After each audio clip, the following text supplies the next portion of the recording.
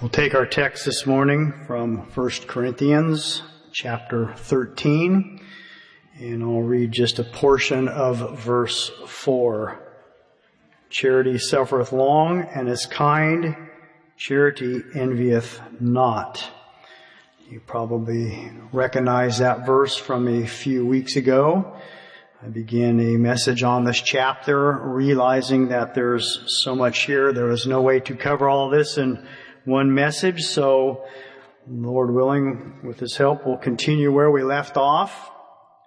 Just to quickly recap this chapter, 1 Corinthians chapter 13 is often referred to as the love chapter. Some have even thought this is a chapter that could be studied alone, but we know that it's actually a part of a larger letter that Paul had written to the church in Corinth. And they were dealing with some serious issues. They had division and strife among them. And so in the 12th chapter, just previous to this one, Paul was telling them he was going to show them a more excellent way, letting them know that what they were missing was love in the church. And in describing love, we know the first 3 verses show us the importance or the preeminence of love. And then in verse 4, Paul began to describe the characteristics of love, or what love looks like. The first 2 mentioned in verse 4, long-suffering and kindness, are positive characteristics. And as you read through that chapter, you'll realize that Paul used 7 positives and 8 negatives to describe the characteristics of love. Of course, the first 2 are positive. It's long-suffering and it's kind. And then Paul, in an effort to help us understand what love is, began to explain to us what love is not. And we'll look at that first negative this morning. It says, charity envieth not. Charity doesn't envy. Charity is not jealous. The word envy means to boil within or to seethe with jealousy. It's a resentful awareness of an advantage enjoyed by another with a desire to possess that same advantage. And we know envy very quickly leads to covetousness, which is forbidden by God. This was a major issue in the church here in Corinth that Paul had to address. How serious a problem is envy. It's maybe something we don't really think a lot about, but some of the ancient church fathers listed envy as one of the 7 deadly sins, so it is a very serious issue. In Galatians chapter 5, again, Paul gives an account or a list of things that are described as the works of the flesh.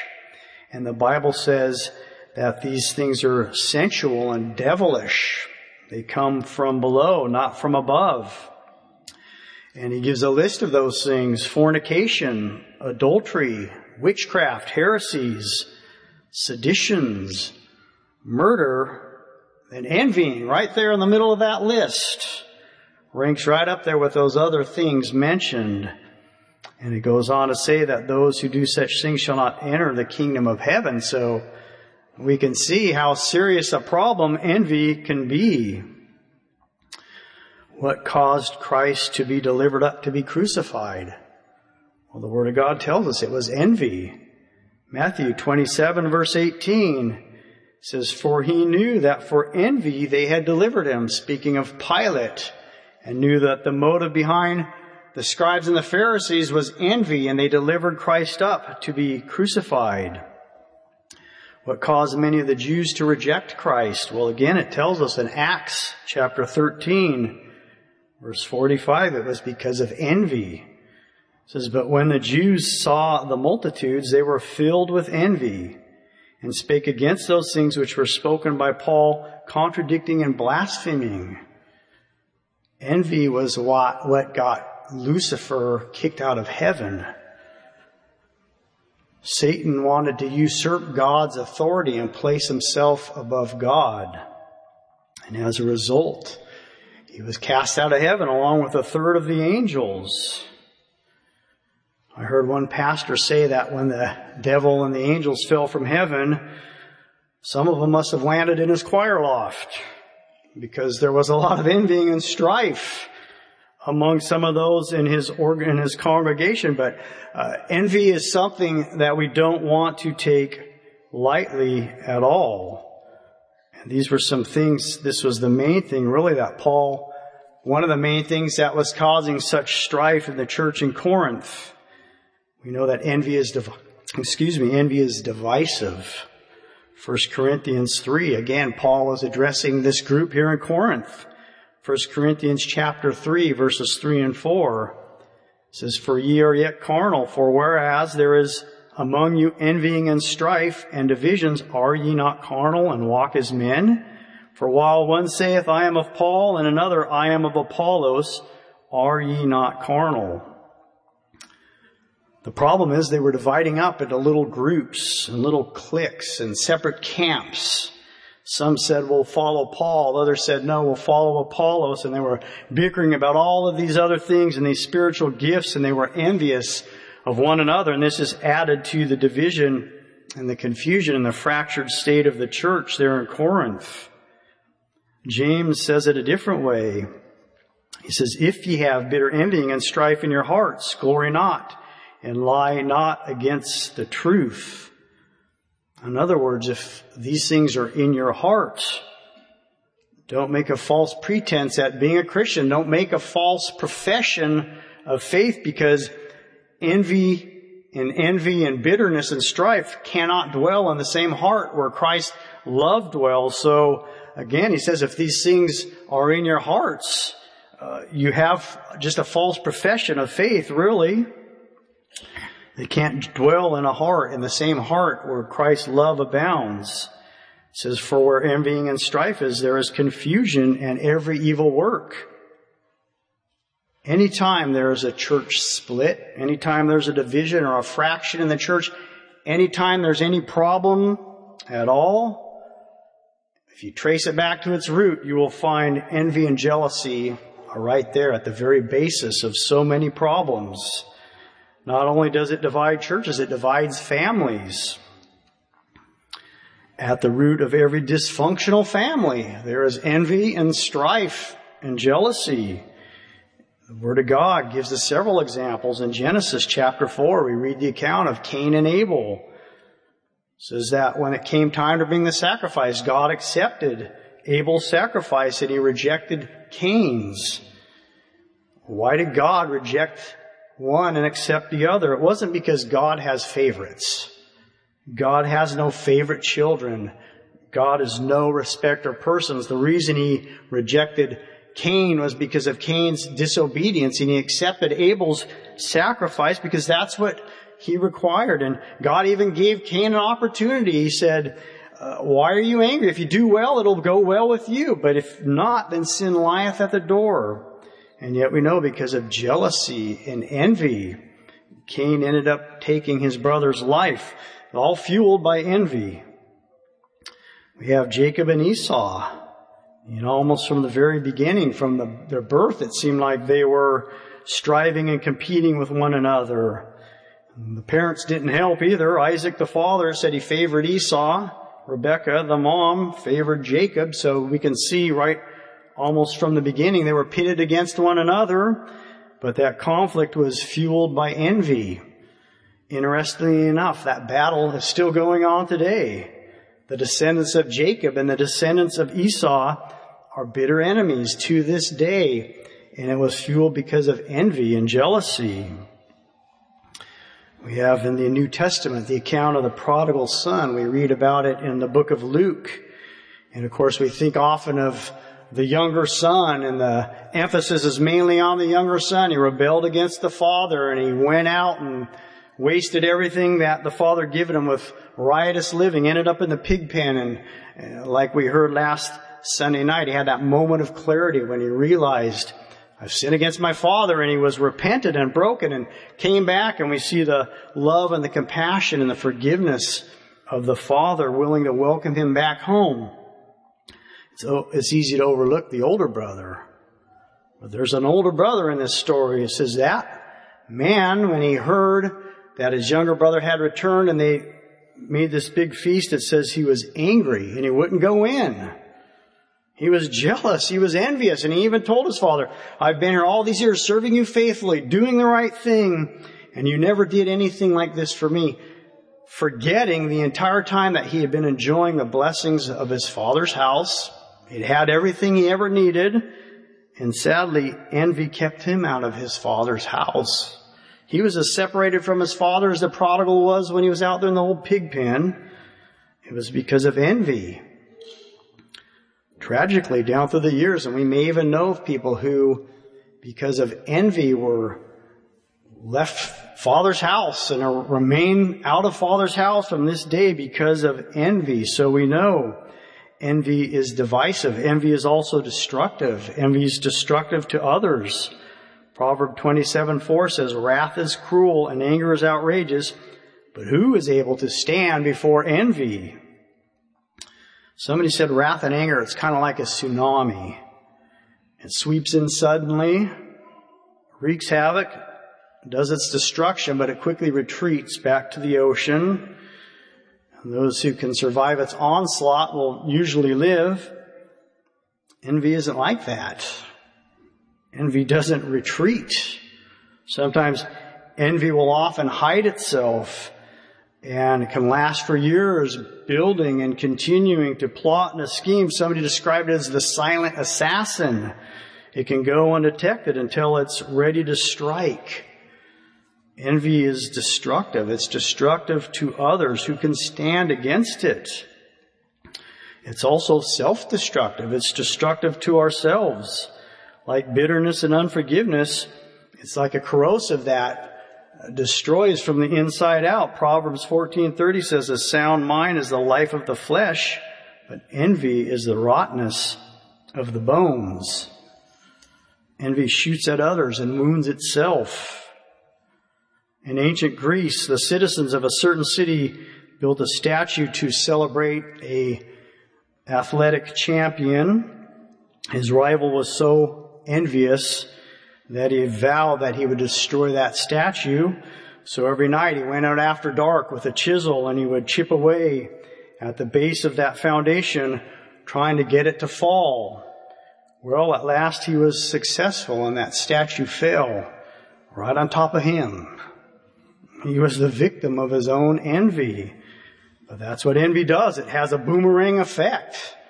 We have examples in God's Word. Think about Haman, hanged on the very gallows that he had built for the object of his own jealousy and his envy. We heard a little about Daniel in the scripture reading. Daniel was a man who loved God, and God blessed Daniel and prospered Daniel. And Daniel was perfect in God's sight, not physically, but spiritually. He honored the Lord, and says because of that, God gave him an excellent spirit. And he found favor with the king. Well, there were men in that kingdom that didn't like that. They became jealous and envious, so they hatched a plan to get King Darius to sign a decree that if anyone prayed to any other god or made a petition to anyone else for 30 days, they were to be destroyed, thrown in the lion's den. Of course, the king, this appealed to his ego, and so he signed it, not realizing at the time that he was signing Daniel's death warrant. He loved Daniel, but he'd been duped. He'd actually been played by these envious men, and according to the law of the Medes and Persians, once a decree was signed, you couldn't change it. So we know, into the den of lions Daniel went. We also know out he came. The Bible says he sent an angel to shut the mouth of those lions because Daniel loved and honored God, and God delivered him miraculously. But we also read the very next morning, those very men who sought to do away with Daniel, it says they were gathered up with their families and they were thrown into the lion's den. You talk about a plan backfiring. It didn't work out too well for them. And we know the lions had the mastery over them and they lost their lives. And it goes on to tell us that Daniel went on to prosper in the reign of Darius and in the reign of Cyrus. So we can see envy leads to destruction, self-destruction. It's divisive, it's destructive, but you know what? It's also deceptive. Envy can make us believe that once we possess what someone else has, or once we are better than somebody else, somehow then we'll be content. But we know just the opposite is true. Envious people are never satisfied. If you continue to feed envy and let it cultivate, it just leads to wanting more and more, and it never satisfies. It just leads to wanting and seeking to take more. It actually will end up leaving a person empty-handed and empty and alone. It's deceptive because it's so easy to overlook. You know, it's easy to downplay envy. We don't really maybe even think of it as something very serious. It's easy to minimize its seriousness or its destructiveness. Some people might even just chalk it up to a character flaw or personality trait. Well, the Bible lumps it in right there with adultery and fornication and murder. It's a very serious offense against the Lord. And if it's left unchecked, it can continue to grow. There were once two men who were both seriously ill, and they were placed in a small room of a large hospital. They were placed together because of their illness. The room was just big enough for 2 beds, 2 bedside lockers, and there was 1 window in the room. And one of the men, as part of his treatment, was allowed to sit up for an hour a day to allow the fluid to drain off his lungs, and he happened to be the one with the bed by the window. The other man had to spend his entire days on his back, just being quiet and still.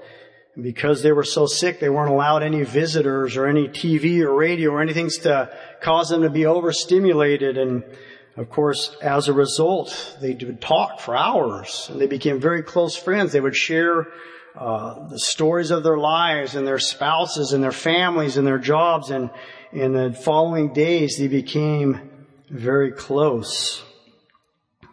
Well, as part of one man's therapy, the one that was able to sit up for an hour a day, each afternoon, he would describe to the man in the other bed about what he saw outside. And it said the other man began to live for those hours.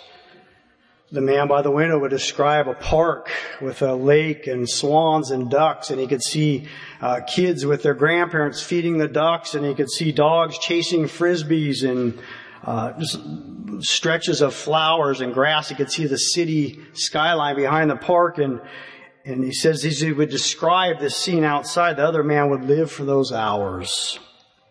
He would just take it all in. Until one day, apparently there was some kind of a parade going on outside.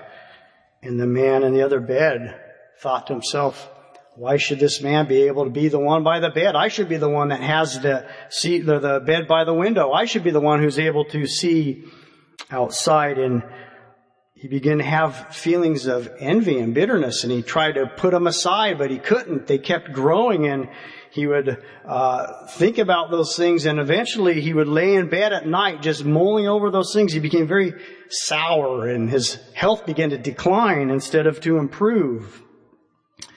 Well, one night, the man by the bed woke up choking and gasping for air.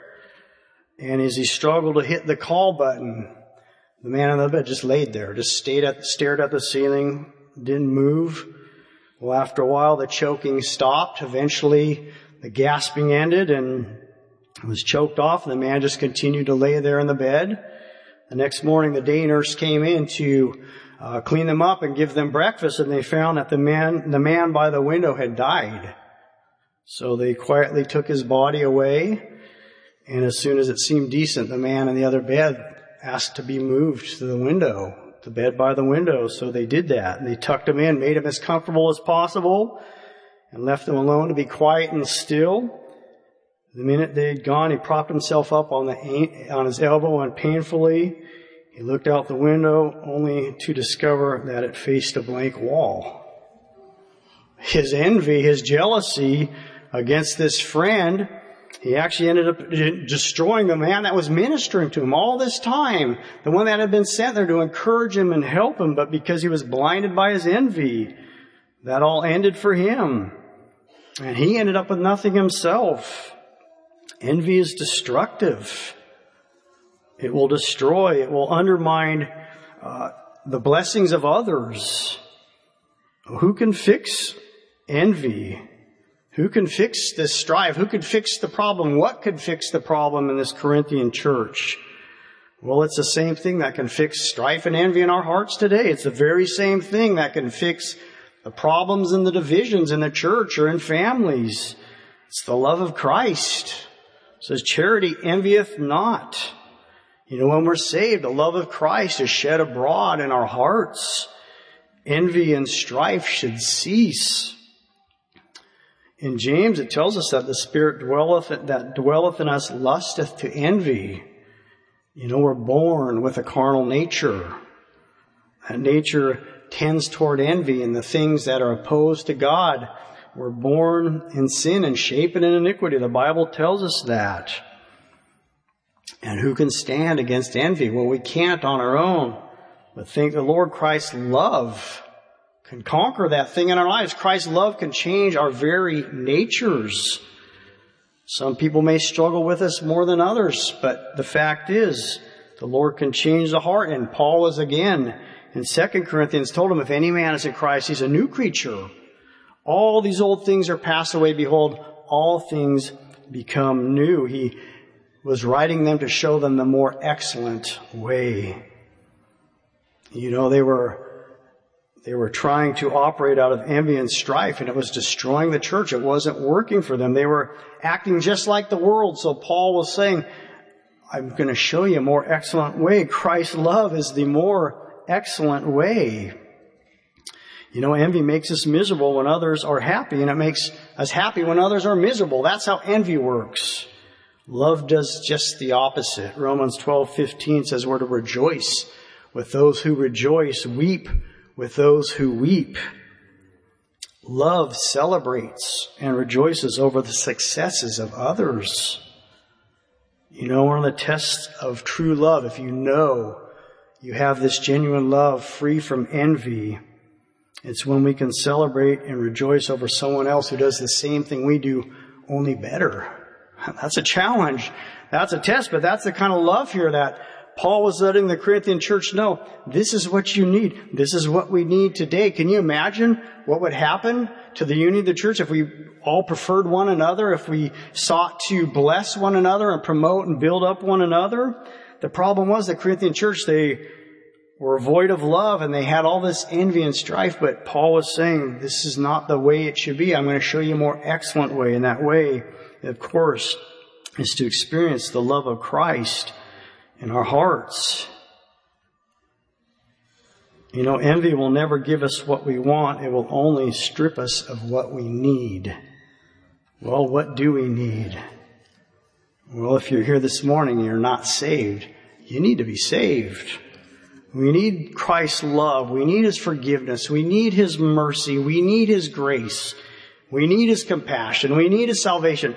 We can't have those things when there's bitter envying and strife in our hearts. But Jesus Christ came to destroy the works of the devil. Aren't you thankful for that? If you're struggling with those things, you don't have to live that way. There's victory. There's a more excellent way.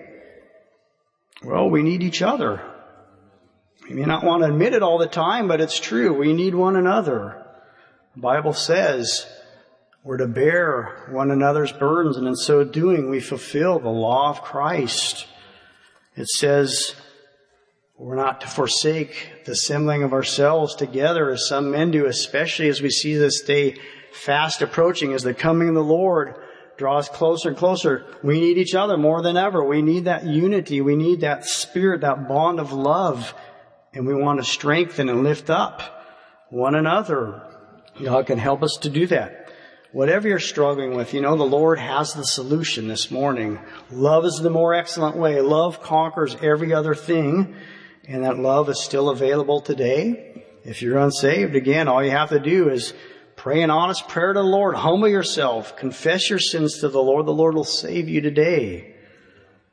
Being tempted to envy is not a sin. Temptation is not a sin. We're all tempted in certain ways. Christ Himself was tempted of the devil in the wilderness. Said He was tempted in all like manners we are. So at some point, Jesus, even in His humanity, may have been tempted to envy, but He showed us how to conquer those temptations through the Word of God, the more excellent way. Well, whatever you're struggling with this morning, the Lord can help you. God has the victory. Aren't you thankful for the love of Christ? It can rule and reign in our hearts. It's available today. We can take advantage of it.